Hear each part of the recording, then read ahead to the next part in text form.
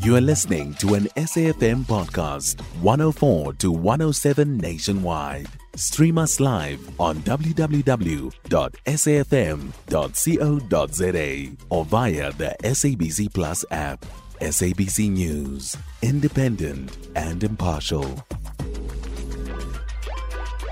Lobby group Afriforum is challenging the Kill the Boer chant today in the Supreme Court of Appeal in Bloemfontein. The group is appealing against the Equality Court order that found the struggle song does not constitute hate speech. Afriforum says the chant is a clear-cut example of hate speech, that it endangers the lives of farmers in South Africa. For more on this story and the appeal, we're now joined on the line by Willie Spies, Afriforum's legal representative. A very good morning to you, sir, and welcome. Good morning and thank you.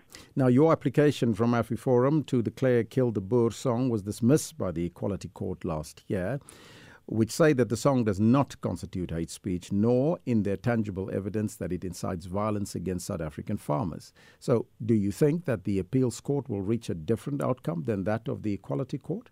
Yes, it's very important to realize that although the High Court dismissed the complaint, in the subsequent leave to appeal application, the court found that there's a reasonable likelihood that a different court may rule differently. And it's on that basis that leave to appeal was granted last year. So we are quite confident. I think the facts speak for themselves. The words are clear. The target group is clear. And we sincerely believe that the court erred last year when finding that it was not hate speech. Clear example of hate speech, and even based on legal principles that Mr. Malema himself relied upon when he complained about Kenny Kunene's hate speech being inflicted upon him. Based on those very same principles, this is a clear-cut example of hate speech, and we really believe that the Supreme Court of Appeal will take a different approach. How will you bolster your legal argument that the Liberation Song does indeed have an impact specifically on farm murders? Well, it's not necessary to prove that, and that's the important thing. And that's one of the mistakes that were made by the court previously. It's not a requirement of hate speech law to show that there's a direct link between the actions and the words.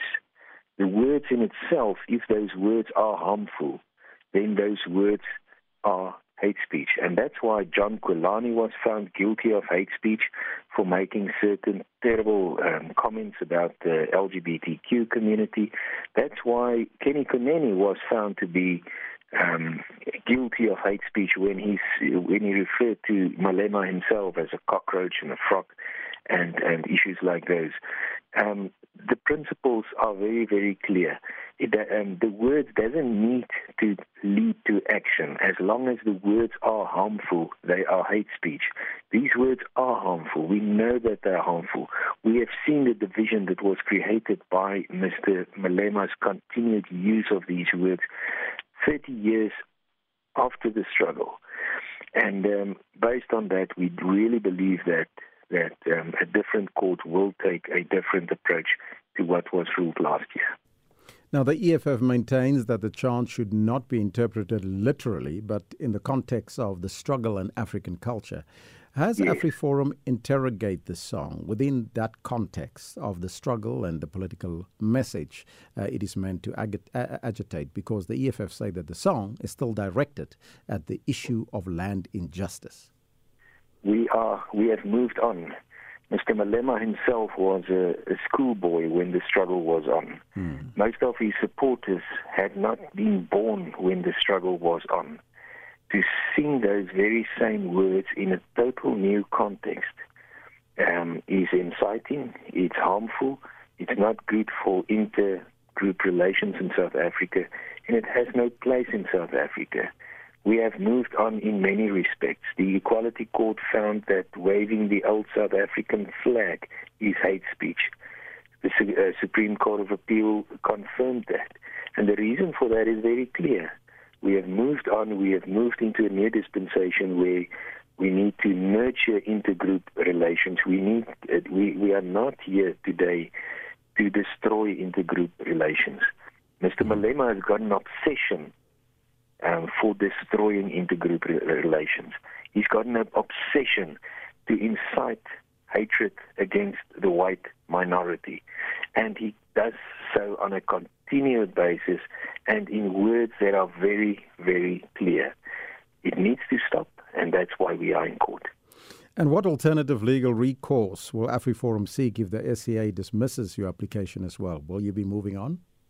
We will most certainly go on. This is a matter of life and death for us. This is a crucial matter. It's a fundamental issue in the current South African dispensation. If the SCA should dismiss this matter, well, obviously we'll have to read what the reasons are. But if we are not successful, we will go to the Constitutional Court.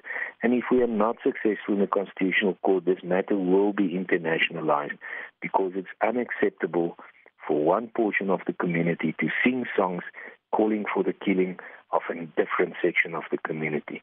It has always been unacceptable. We have seen in the world what consequences that could have, and we don't need that in South Africa. I thank you so much for your time. Willie Spies is Afriforum's legal representative.